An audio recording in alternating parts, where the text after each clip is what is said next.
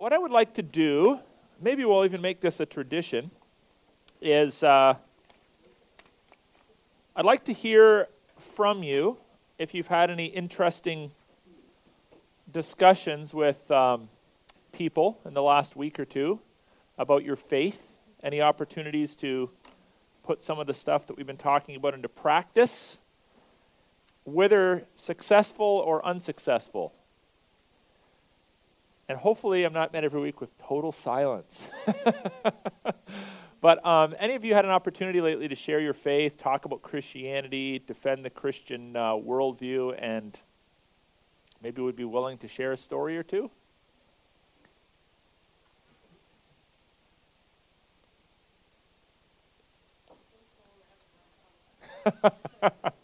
Okay, it's so cold she hasn't been out of her house. Good excuse. Yeah, Lori, in the back. Okay, yeah. Okay, good. Yeah, good. Yeah, I think I met her. Okay. Good. Any other conversations you've had lately that have been interesting, helpful, provocative? Yes. Yeah, I'll tell one that I had. This was about a month ago. I was working up north of Kapuskasing in a camp, Oh. and it's kind of a tough crowd at times. Sure. We're sitting around the lunch table, and there's all kinds of conversation goes down in the lunch table in a camp like that. And anyway, someone started making a joke about God, or in specific, I guess, about Jesus, about something. Some topic came up, and I forget how it all went about, but it was making Jesus as the brunt of a joke. Okay. And I stood up and I told this fellow, I wish you'd be quiet. There are people in this room probably that are Christians and find that offensive. Mm. And it really startled this fellow because, again, this is kind of a tough crowd, and Yeah. Perhaps they really didn't even expect that to come from myself. Mm. It was kind of out of the blue. And the fellow was taken aback by it and kind of half apologized, like, oh, I was just trying to be funny or whatever, and blah, blah, blah. And I told him that I didn't find it funny and that I have a personal relationship with Jesus Christ, and actually I found it was offensive. And it kind of a hush kind of came over the trailer, and not that, and I thought about it later, like in my conversation, I don't think that I did anything to dissuade this fella from his opinion or his thoughts about anything, because it was a very short conversation, but I realized later, I think it was God giving me the opportunity to step up to the plate when there's many times that I don't step up to the plate. Okay. Yeah. So in that particular instance, I felt a little bit of a stirring to at least step up to the plate and at least be courageous enough to defend some of my own ideas and thoughts about God and Jesus. Okay. Yeah, very good. Very interesting. I'm sure many of us are confronted with situations where people take the Lord's name in vain.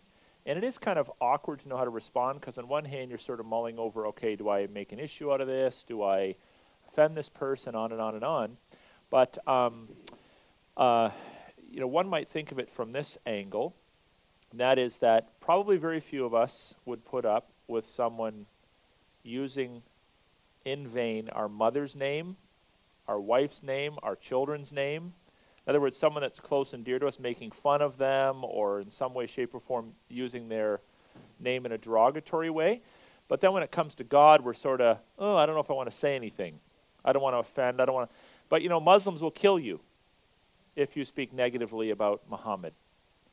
And even though we may not necessarily appreciate that, because sometimes it does shut down robust conversation about who Muhammad is and what he stood for, there should be some measure of respect that at least they're passionate about their prophet and are willing to take actions to defend him. So very, very interesting how to respond when someone takes the Lord's name in vain or speaks of God in a derogatory way. Thanks for sharing. Anyone else? We're talking about any opportunities you've had lately to defend the Christian faith, share your faith, etc. Joe?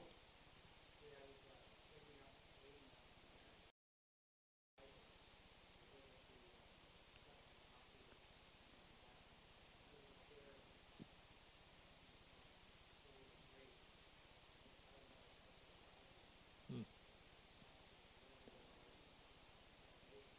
Okay. Yeah.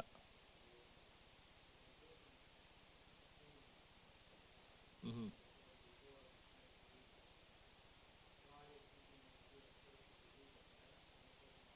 Okay.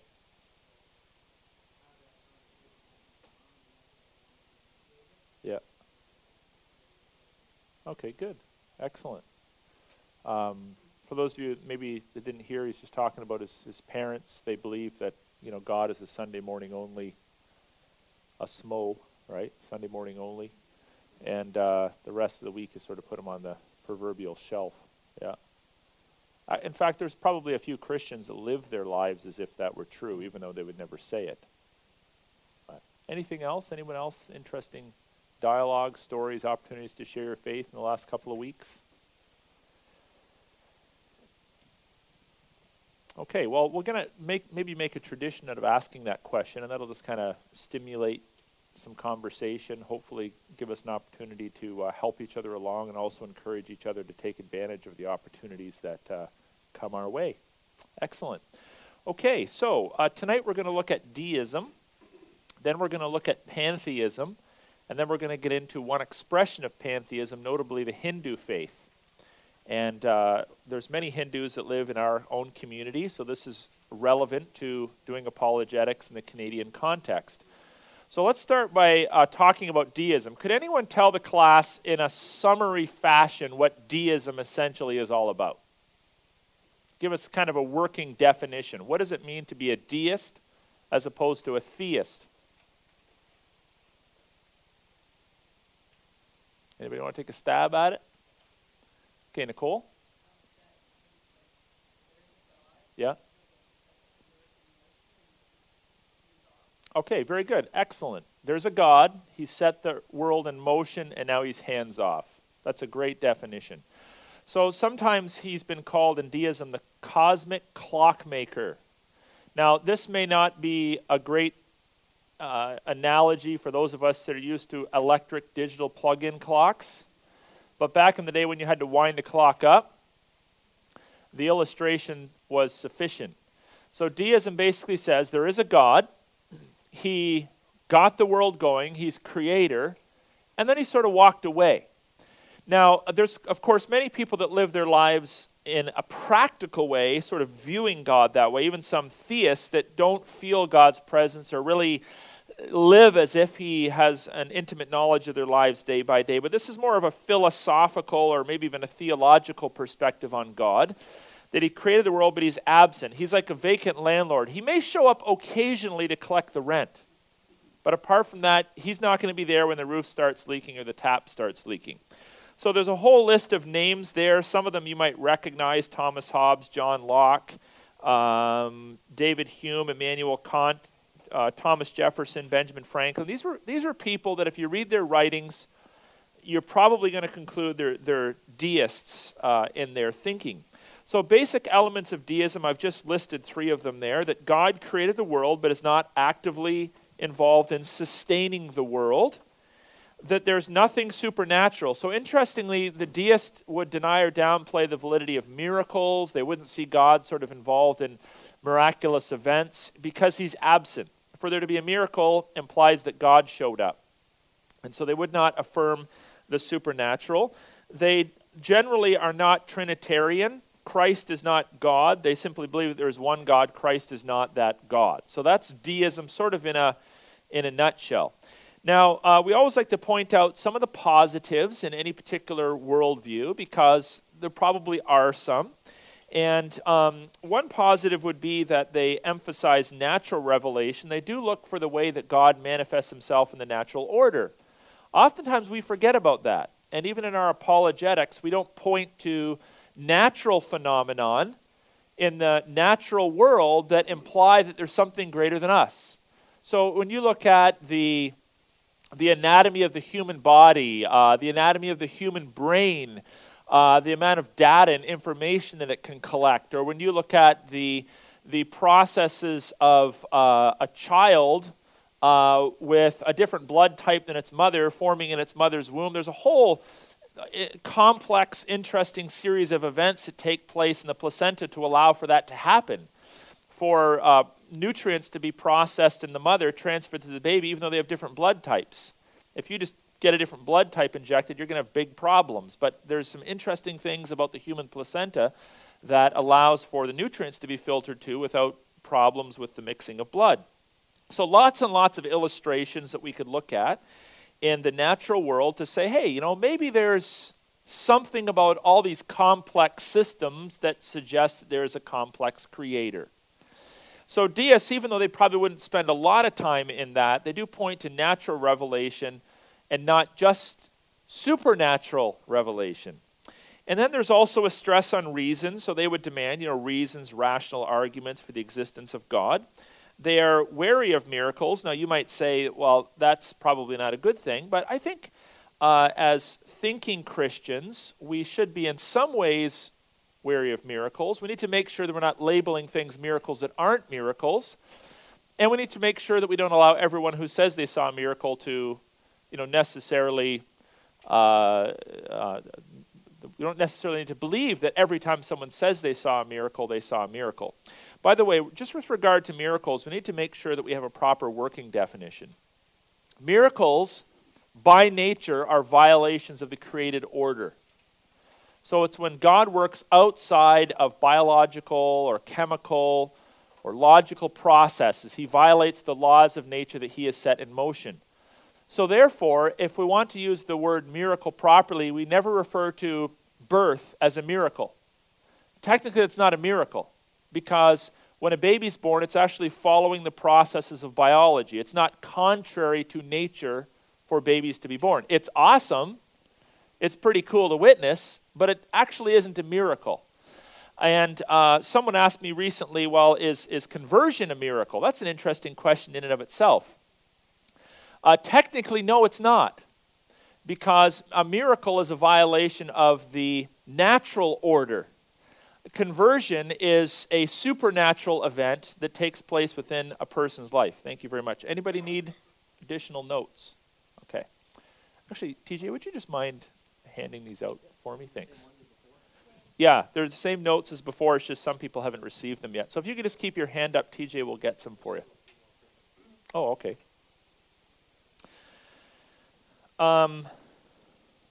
Hey, Rob, I think I only sent a couple to the copier, so if it keeps coming out, there might be a problem. You can just hit cancel after the last one. Maybe I typed in 200 instead of 2. So who knows? Okay, so what were we talking about? Conversion. Conversion actually, it's awesome. It's supernatural, but technically it doesn't qualify as a miracle because it's an event that takes place outside of biological or the human constructs.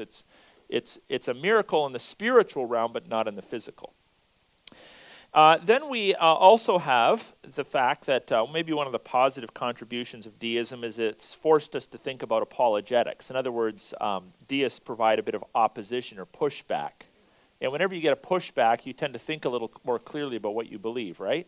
So this would be true of any worldview or alternative religion. Whenever you get some pushback, you tend to think a little more clearly about why you believe what you believe. Here's some problems with deism. One of the things you could ask a deist when they sort of say, well, I don't believe in miracles, is why? Why is that such a big deal for you? Do you believe that God miraculously created the world? Yeah. Then why can't he do miracles now? Or who says that God can only be the creator but not the, not the sustainer of the world? Anyone else?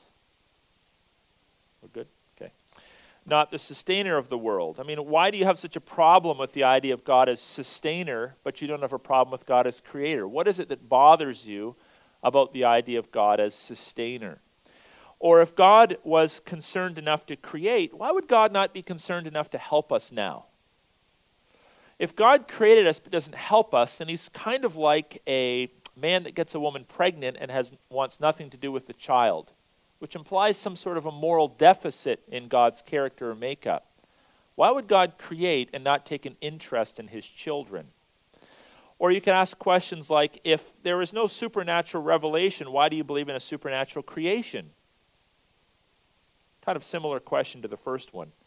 Or 5, when they attack, for instance, the accuracy of the Bible, one counter argument that you could use is just simply to say, prove it. And by the way, this argument can be used by you for almost any attack that you receive with regard to Scripture. And it's a very simple process. It almost always works. And I've used it. So someone will say to me, I don't believe the Bible's true. Or I think the Bible's been changed. That's a really common one. I think the Bible's been changed over time. And generally that's because they have absolutely no knowledge of how the Bible was transmitted. Like they think that the English Bible is a translation of a translation of a translation of a translation. That's just not true. So people will say stuff like that, and then normally when that happens, you feel like you're on the defensive, right? And you need to then somehow come up with an argument to prove that the Bible's true. Well, what I often like to do is pick up a Bible and just hand it to them and say, okay, show me the errors. Now, 99.9% of people can't. That method in and of itself doesn't prove the Bible to be true, of course. But what it does is it sort of puts the onus back on the person making the accusation to make sure their accusation is valid and logical. So show me, where are the changes in the Bible? Show me where they are. And again, almost nobody can say, here's the problem. And then from there, once you're sort of now on an equal playing field, where neither person is necessarily, on the defensive or the offensive over and above the other person, then maybe you can have an intelligent conversation about how the Bible actually came about, transmission of Scripture, where versions come from, all that kind of stuff. And if you want to know more about that, you have to take my course on biblical origins. But for now, at least it puts the onus back on the person not to make ludicrous claims that they can't back up. By the way, when you begin to think this way, you're going to see a lot of this stuff in not reality shows, but in archaeological shows. So I don't know if you've ever seen The Naked Archaeologist. There's no naked men in it, okay? But The Naked Archaeologist is a guy that sort of goes around and he looks at biblical cities that are mentioned in the Bible. He looks at kind of different ruins and archaeological finds in Israel and so forth, and he uses them in some senses to affirm the biblical account, but he also feels quite comfortable challenging the biblical account. And if you don't think clearly about what he's saying or the claims that he was making, you can easily come away kind of with this unsettling feeling, this is an archaeologist, he's an expert, and there's something wrong with my faith. But if you listen carefully, a lot of his arguments are really not good arguments. I'll just give you an example of one. One episode, he's looking at some of the fortified cities that Solomon fortified. So he'd go to one city, and he would look at the structure of the gates outside of the city. And then he would travel to the south, and he'd look at the structure of the gates on another fortified city. And he'd say, they don't match. They're different styles of gates. They were probably built in completely different eras, and therefore Solomon couldn't have possibly built the gates that way. Well, that's just not a good argument. Like, who's to say that Solomon has to build the gates the same in every single fortified city that he puts together? It's just not a good argument. It's like if you've owned multiple houses and you've had an opportunity to build a fence in the backyard at various houses, you're not always going to pick the same design. Nor does it necessarily mean that Solomon was employing the same work crews. They could have been built 30, 40 years apart. Maybe they changed the normal way to build gates during that time. But again, if this guy's an archaeologist and he's just throwing stuff like that out, challenging the accuracy of Scripture, you can sort of go away with this unsettling feeling that, the Bible's not an accurate reflection of human history. So you just have to be careful about stuff like that and force people to try to prove that the Bible's been changed rather than just allowing them to constantly come at you to try to make you prove that it hasn't been changed. So allow for them to be some back and forth. Okay, so that's a little bit of deism. I like 2 blocks outside of this hall. They have conventions for rural witness. Every year, they come knocking on my door. Uh-huh. I got a Bible right at the door. I bring it up clean, I put it at the door. And they come in with come out and they quote a verse. And I always go outside with the Bible. Yeah. Very strategic. You're a very strategic man, Jack. Always in the Old Testament. They always come in with a verse in the Old Testament. And we start, doing their claims. And I say, okay, you know how to read the Bible. I say, I'll bring you to that verse. And you read 5 verses from the top, before that, 5 verses after that. And it's a totally different meaning of what you want to say. Right. Yeah. Well, interestingly, it is true, and we'll talk about this when we talk about Jehovah's Witnesses a little bit more, but their translation is spurious, meaning it is deliberately in error. So one of the interesting things about Jehovah's Witnesses is that there's 3 different kinds of ancient Greek. And the kind of ancient Greek that the New Testament scriptures are written in is called Koine Greek, which is common Greek. Same alphabet as classical Greek, as modern Greek, as other forms of Greek, but it's different. There's some different grammatical issues in it, and so forth and so on. The 2 or 3 guys that were commissioned to come up with a New World Translation, the translation that the Jehovah's Witnesses use, were people who had taken some coursework. They weren't scholars. They'd taken some coursework in classical Greek. And these were the fellows that were commissioned to translate the New World Translation.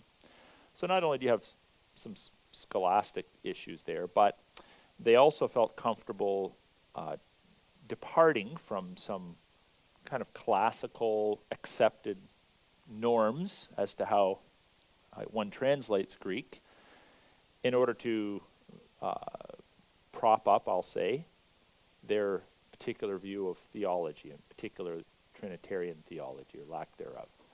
So there's really no true Greek scholar in the world, be it an Islamic scholar or a Catholic scholar, a Protestant scholar, or Orthodox scholar that would accept the New World Translation as a valid translation of the biblical texts. There's nobody out there outside of the Kingdom Hall that would even accept that translation as valid. It has deliberately been altered. So I had a little bit of fun with this once. I'll tell you a quick story. When Susan and I were living downtown, we were visited a couple of times by some fellas from the Kingdom Hall. And one of these guys came to the house, and I sort of, in the course of conversation, was at the door, was having a conversation with him about the translation of John 1, okay? I didn't tell him what I did for a living. I didn't tell him that I actually could read Greek, which I can, but I didn't tell him that. And so I just started asking him like some questions, like, hey, have you ever heard of Granville Sharp's rule in Greek? And I started kind of playing dumb and talking to him about his translation of John 1. And so he went back and he brought back, the next time he came, a book written by the Jehovah's Witnesses kind of explaining how John 1 was to be translated. And I sort of played around with him a little bit and had some fun with him, but eventually I just challenged him. I basically said, you're a liar. Because you're going around taking your book, which has your little Watchtower publication in the back, justifying your position. But your book is the only Greek book in the world, in any religion, that would validate your misuse of the New Testament manuscripts and your blatant denial of what's called Granville-Sharp's rule in Greek, where one article can govern two nouns joined by a verb, which is what's going on in John chapter 1, verse 1. And what disturbs me about that is that there's a lot of people, obviously there's probably very few people out there that can read Greek or would care to. But people can go around and be duped into that movement because they just don't know it, right? And you got this guy out there that has this much information, but he has enough to be dangerous and to convince people otherwise that somehow the Christian Bible's been changed, we've mistranslated it, and on and on and on. And they go around telling lies. I had another situation where Jehovah's Witnesses came to my house, and we had a boarder at the time. They'd come in, they were at my dinner table with our boarder, and they were telling us that Christians believe in three gods. So again, not knowing who I was, I sat down and invited myself into the conversation. And he was telling my boarder, Alan, that Christians believe that there's three gods. And I said, I'm pretty sure that's not true. Oh yeah, they do. They believe in three gods. I said, thinking back, I'm pretty sure, if I remember correctly, that I was taught growing up that Christians don't believe in three gods, but that there is one God who eternally manifests himself in three persons, I think. No, that's not true. Christians believe in three gods. I said, I'm pretty sure Christians believe that God is one in essence, manifesting himself eternally in three persons. No, that's not what they believe. And then they brought a book. They got it from the Windsor Library, which is always a great place to find books on Orthodox Christian theology. And they were reading from it, Christians believe in three gods. And he kept going on. So finally I just said to him, you're a liar. Get out of my house. Because it's one thing to have a robust conversation with someone where you're properly quoting Christianity and then properly quoting your view and debating, but don't reinterpret and twist the nature of biblical Christianity to prop up your argument. There is no Christian in Eastern Orthodoxy, Roman Catholicism, or Protestantism that's worth his weight in salt that would say there's three gods. It's just simply not true. No Christian has ever said that. So don't put words into our mouths and go around my neighborhood telling everybody that's what we believe. That's a lie. It's a lie. Well, he got all huffy and left and didn't come back. And rightly so, because sometimes, like our brother over here mentioned, you have to get tough with people who are telling lies about the content of the Christian faith. I mean, we have enough problem with people just not knowing what we believe. But when people start saying we believe things that are not true, you have to challenge that. So I've had hours upon hours upon hours. I worked for a Jehovah's Witness. Hours upon hours of conversation. And a lot of their approach boils down to tarring and feathering Christianity and misrepresenting it. And that's just not fair to do any more than it would be fair for us to misrepresent another religion to win brownie points. So anyway, pantheism. Pantheism, we're going to look at it as a worldview. We just got one page here sort of outlining it. And then one expression of pantheism is Hinduism. So we've been looking at different worldviews. Keep in mind that a worldview is sort of a philosophy of life, basic tenets of belief or approach to life. It sort of tries to answer the questions, where did we come from, where are we going, what's the meaning of life, that kind of thing. And then out of that, we have religions that are attached to that worldview, or one could say are expressions of that worldview. So in other words, not every pantheist is a Hindu, but all Hindus are pantheists. So pantheism in a nutshell is a belief that God and the world are one. Now this is different than panentheism. Panentheism says God is in all things. So God is in you, God is in the table, God is in the air, he's in the tree. But pantheism is much more direct in that God and the world essentially are one and the same. So everything that's part of the created order or the spiritual world, that is, broadly speaking, God. So how would one define God? Well, technically one would then say God, and you could have a small g, big G, rename him or it, however you want, is identical with the world. This comes from monism, which proposes that all reality is unified. So monism is the sort of the category that says all of reality is one. Now, some of the basic tenets are as follows. Number one, God is known through mystical intuition, which is beyond the law of non-contradiction.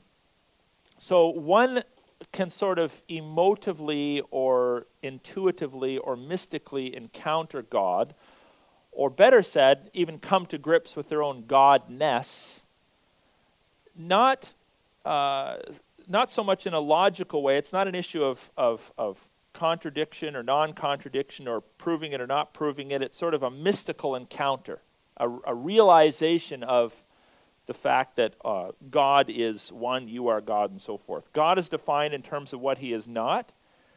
So pantheists generally don't have like a lot of attributes they could give you to describe God, the concept of God.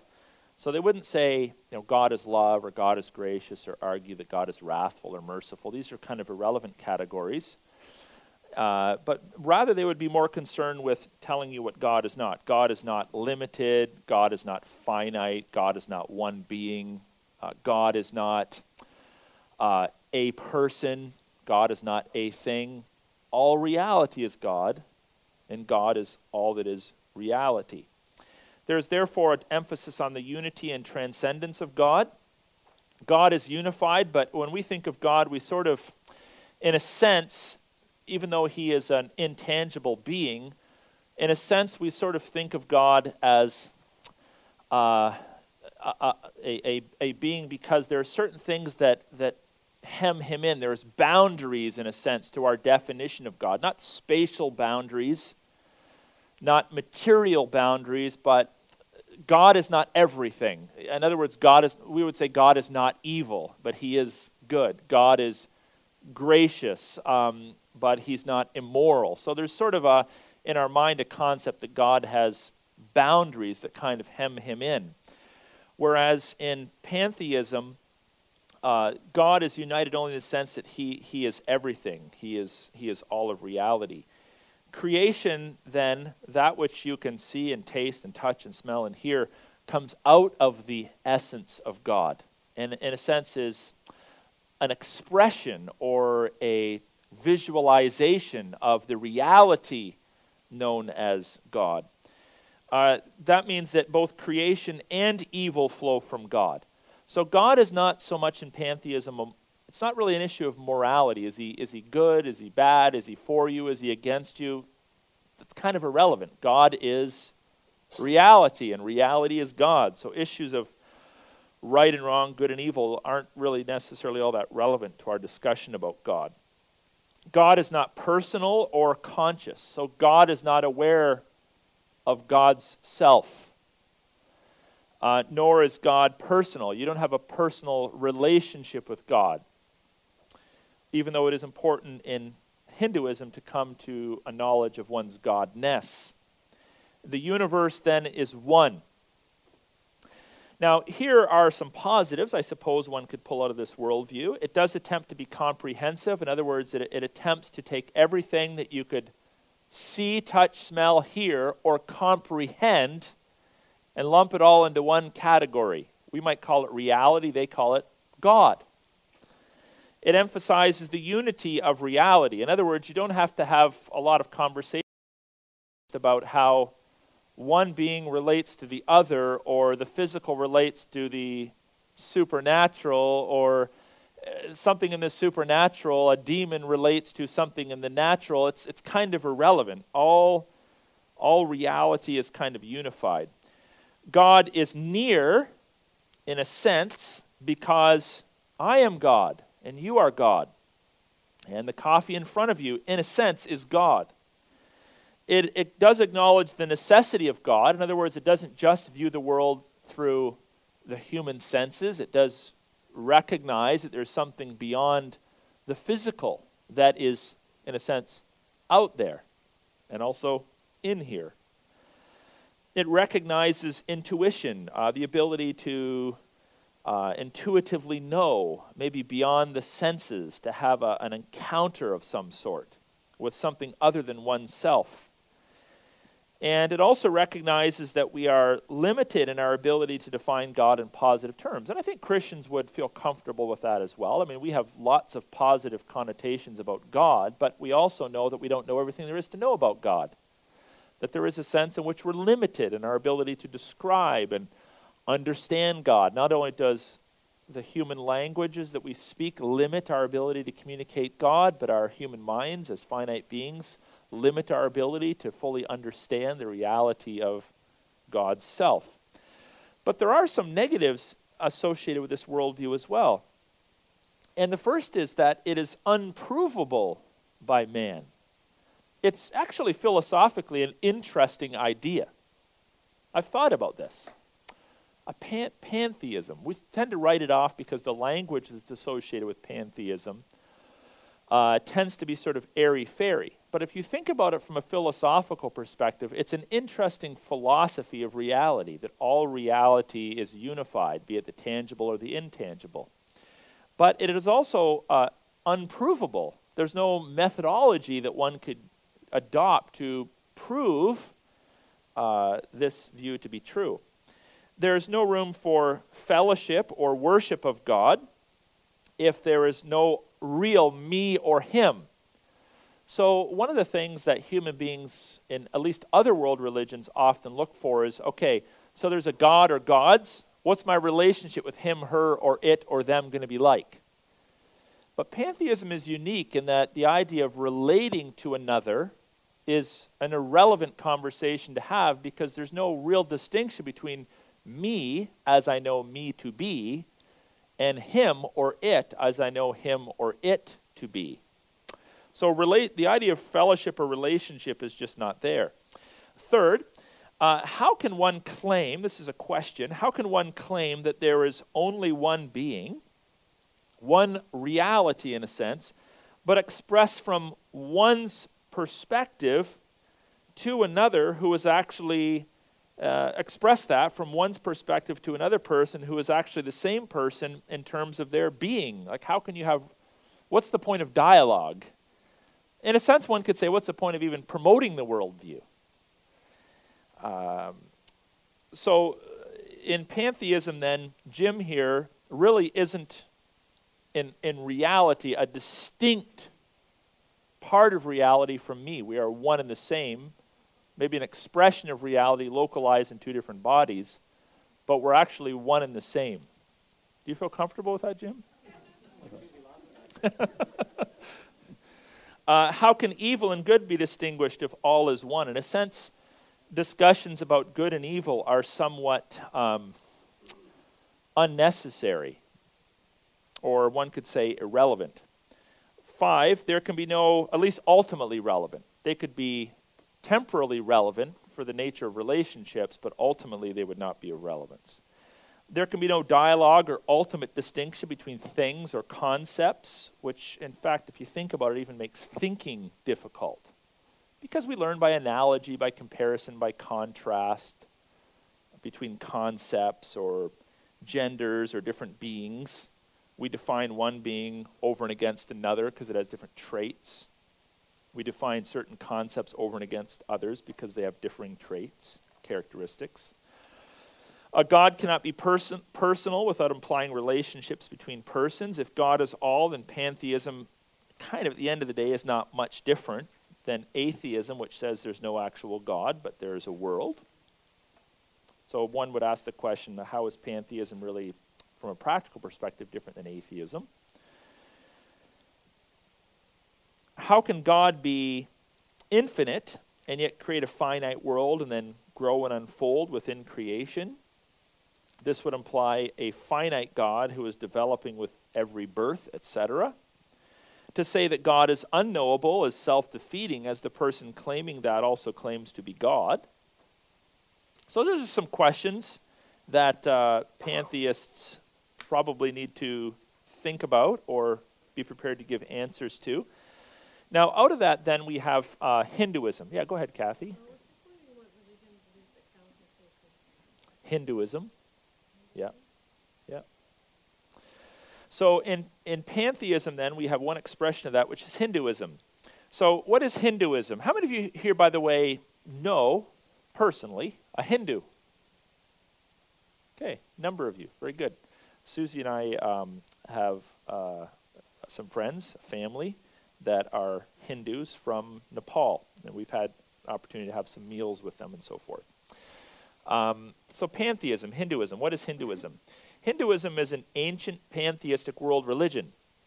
In fact, if you date the world religions of the world back to its quote-unquote founder, people who study world religions would say that Hinduism is the oldest religion in the world. Now, obviously Christians would acknowledge that in some way, but we feel uncomfortable with that in another because Christianity comes out of the Judaic faith, which we believe is a reflection of God's revelation to man right back to the creation of the world. But since Christianity, as it's come to be known, is sort of dated to Christ himself, well, Hinduism was around a long time before that. Now, there's no founder, which is kind of unique to Hinduism. Christianity points to Christ, Islam points to Abraham and then through to Muhammad, and Buddhism points to Buddha, so forth, but Hinduism doesn't have a founder per se, and perhaps that's one of the reasons why it is a very wide and diverse religion and has a very wide and diverse following originating in the East. So the old world, as we call it, of course, is composed of Europe and Asia and Africa. The New World encompasses Oceania and the Americas, so North and South America. But the Old World was considered Asia, Africa, and Europe. Now, in Asia, sort of the heartbed of one of the heartbeds of civilization was a region known as the Indus Valley. The Indus Valley.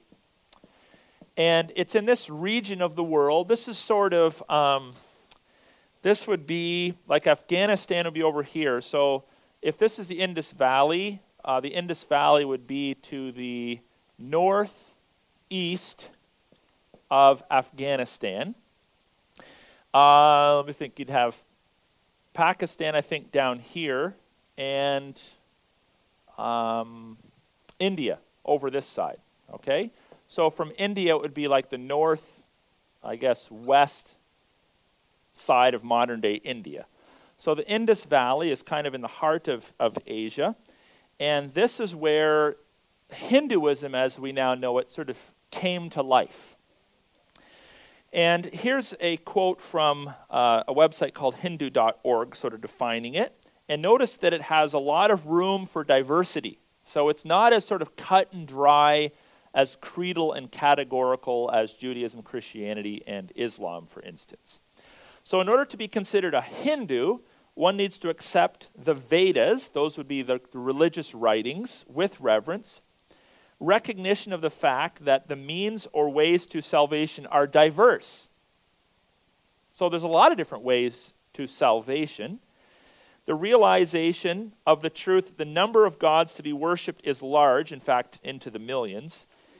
That indeed is the distinguishing feature of the Hindu religion. So the distinguishing feature of the Hindu religion is, in fact, that it's extremely diverse and wide. There's millions of gods, many ways to salvation, but you need to sort of have some measure of honor and reverence for the Vedas, or the scriptures that they have. B.G. Tilak's definition of what makes one a Hindu, as quoted in India's Supreme Court, the court referred to this as an adequate and satisfactory formula. So that's just in 1995. So obviously we're going to be dealing then with a lot of wiggle room when it comes to defining the nature of Hinduism. So the Vedas are like our Bible? Yeah, but they're not all compiled in one book. I'm going to show you sort of some elements of their religion, but there's a variety of different sources of divine revelation. So worldview category, Most Hindus are pantheistic monists. That's the majority.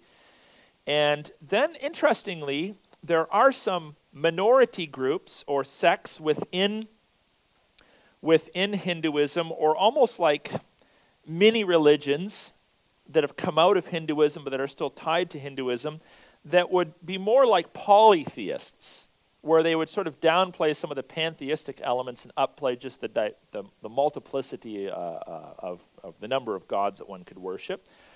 Or this might sound kind of self-contradictory, but some of them would be considered monotheistic polytheists. So basically what that means is that there's one supreme God. They're monotheists in some senses, but then there's a variety of lesser gods. So without denying the authority of the one, there are many underneath.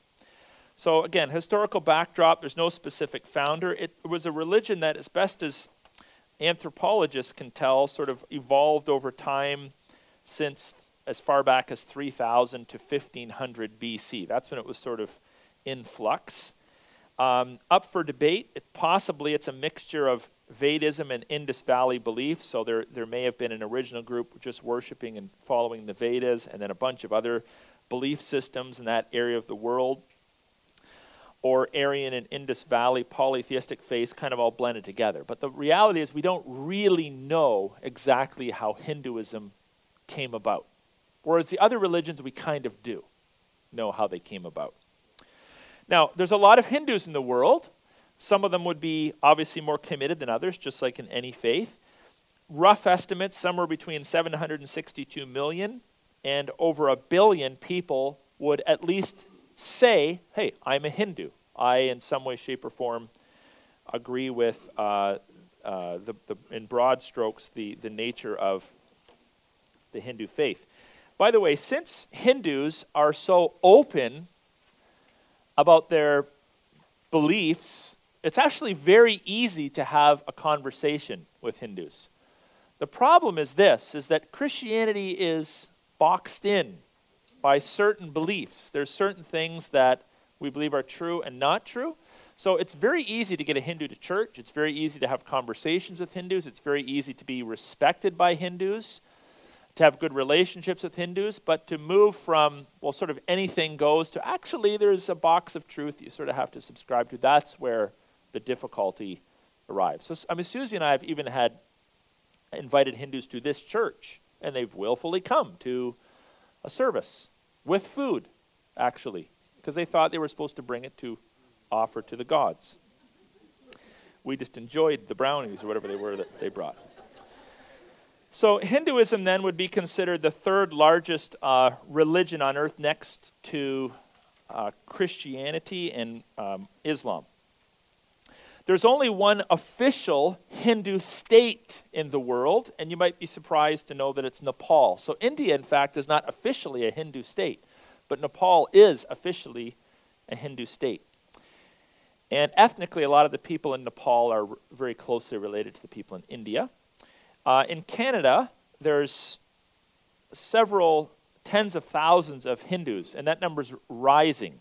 In fact, that number probably is already out of date. So that number is rising because we know that there's a lot of immigration from Asia, South Asia, especially India and so forth, into our country. In fact, we have a fair number of Christians, or people that are at least checking out the Christian faith, who are from India that go to the Vine Church on Saturday nights. So let's talk a little bit more then about the Hindu belief system. Now, some of these things we're just going to be parroting what we talked about in pantheism, and others are going to sort of be a little more specific. So with regard to God, when you're talking to a Hindu and you use the word God, you can't assume that your concept of the letters G-O-D are the same as their concept of the letters G-O-D. It's a different concept. We're still using the same word, but it's a different concept. It's kind of like when you're talking to someone in Islam, and some Christians have the debate, well, is there any difference between Allah and God? Yes, there is. Even if Muslims use the English word God, G-O-D, their concept of God is not the same concept as the Christian God. And even more separate or different are the Hindu concepts of God and the Christian concepts of God. So within Hinduism, when they say God, they're okay with the idea that there are many gods, not tens of gods, not hundreds of gods, not thousands of gods, millions, literally millions of gods. The highest God is known as Brahma, or ultimate reality. Brahma, however, is different than our concept of, let's say, Yahweh. Brahma is impersonal. He does not possess attributes. An attribute is like, roughly speaking, a characteristic that is, it's different than a characteristic. A characteristic could sort of be an outward manifestation of who you are. An attribute is an outward manifestation of who you are because it's part of who you are. It flows from your actual makeup or being. So for instance, you could possess physical attributes that aren't actually part of like your internal makeup. Or you could manifest characteristics of holiness, but that doesn't necessarily mean that you have a holy interior. So an attribute's a little bit deeper than a characteristic, but nevertheless, Brahma is impersonal. He's without attributes. For some Hindus, because there's a lot of diversity in Hinduism, they would feel comfortable calling him the creator or it, the creator or sustainer. Contradictory beliefs about God are permissible. So within Hinduism, it's okay to have different views. If you say there's only 10,000 gods and this person says there's a zillion, that's fine. No reason to fight. There's 330 million other gods named at this point in Hinduism outside of Brahma, or ultimate reality. I don't think any one person knows all those names, but there's been up to 330 million other gods identified within the Hindu faith. So that's quite a few.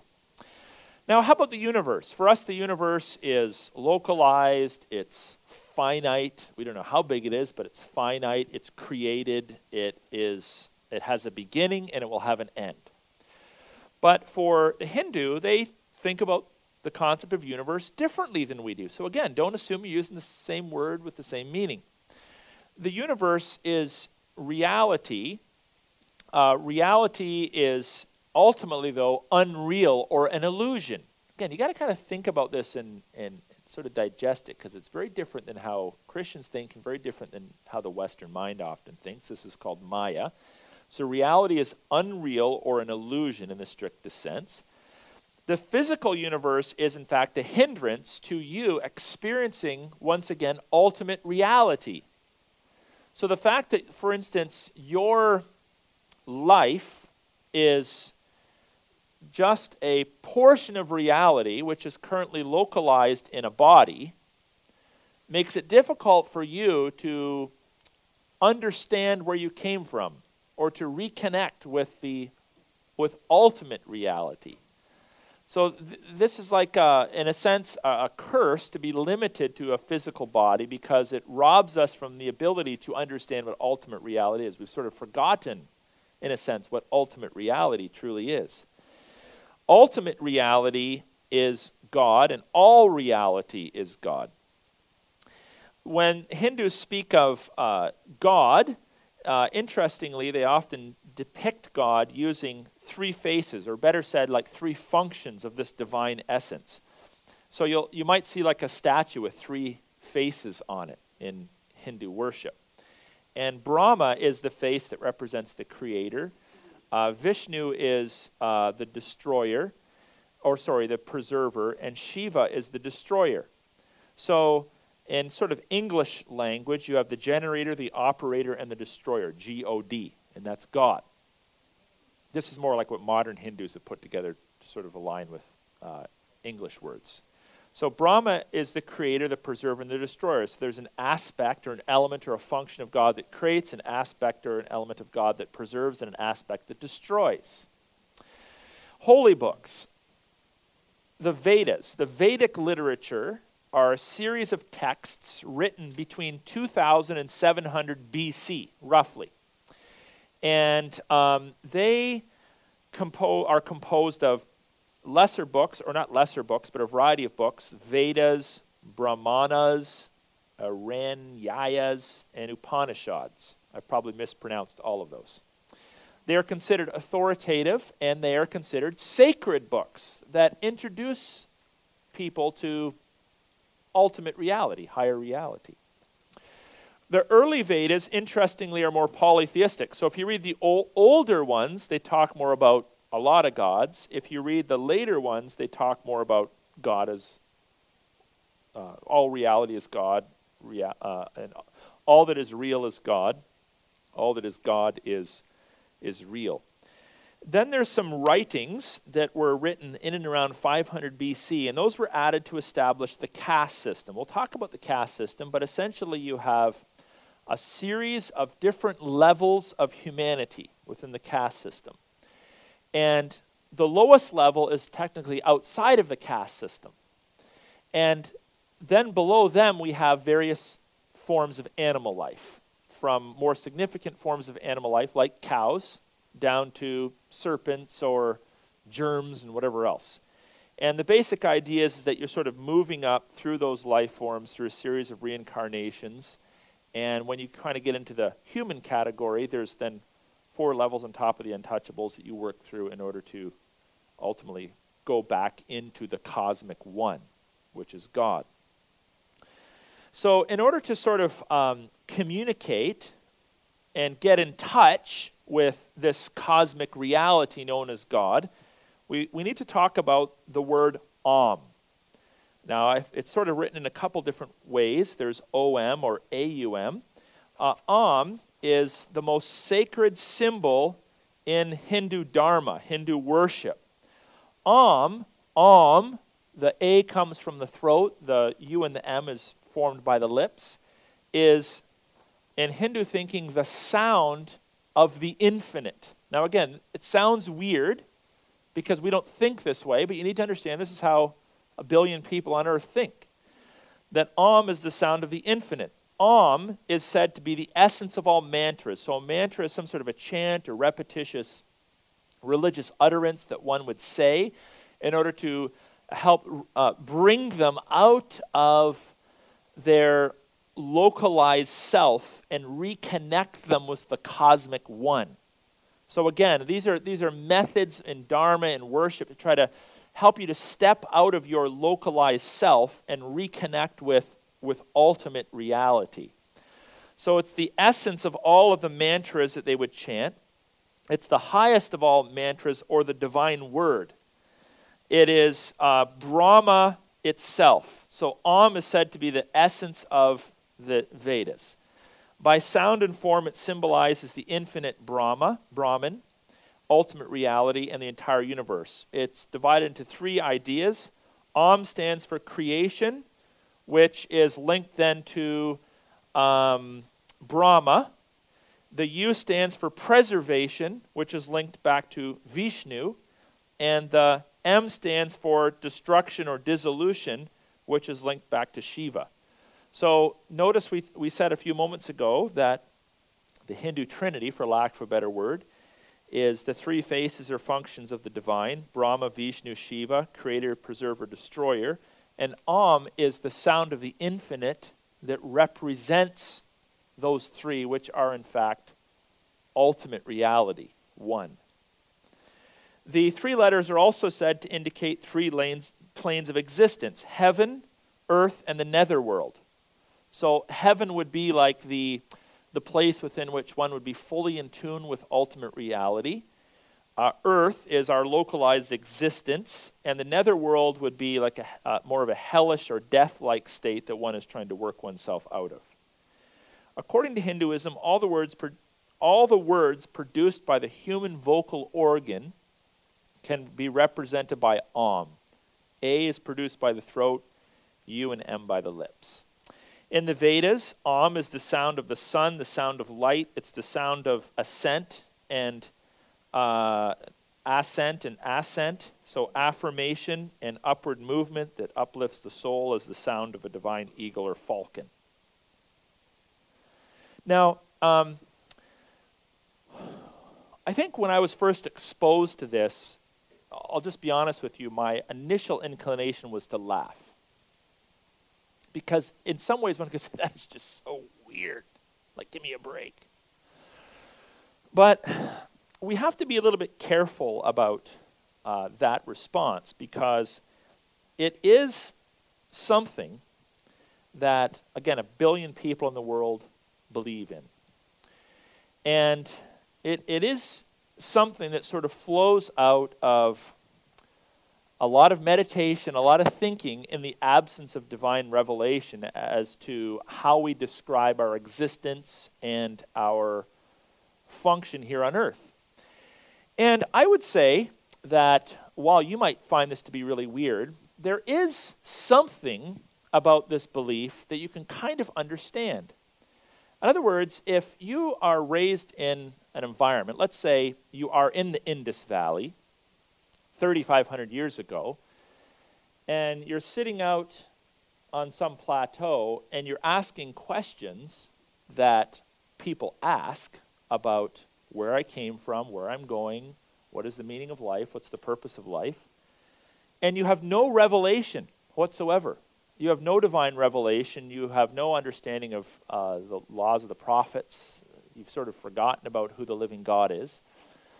And you just start to philosophize and think and meditate. And then that is sort of fed into by others around you, and generations go by and decades come by. It's not really that difficult to believe how people could arrive at this kind of a conclusion, that all reality is one, God is all. It's just kind of a nebulous explanation, an all-encompassing explanation for life. And then mantras and chants like Om, in the absence of truth to guide and direct and shape the mind.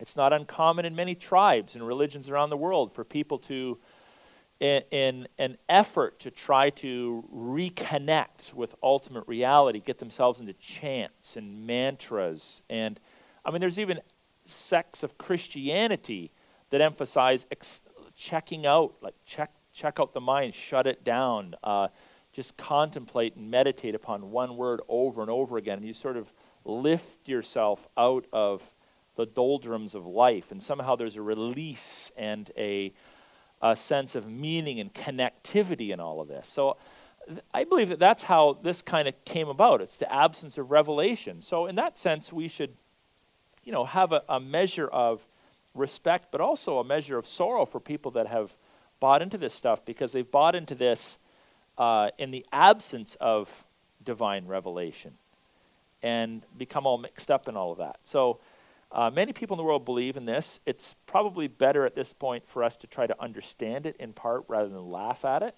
And in understanding it, we're going to then be better equipped to have some robust debate about it.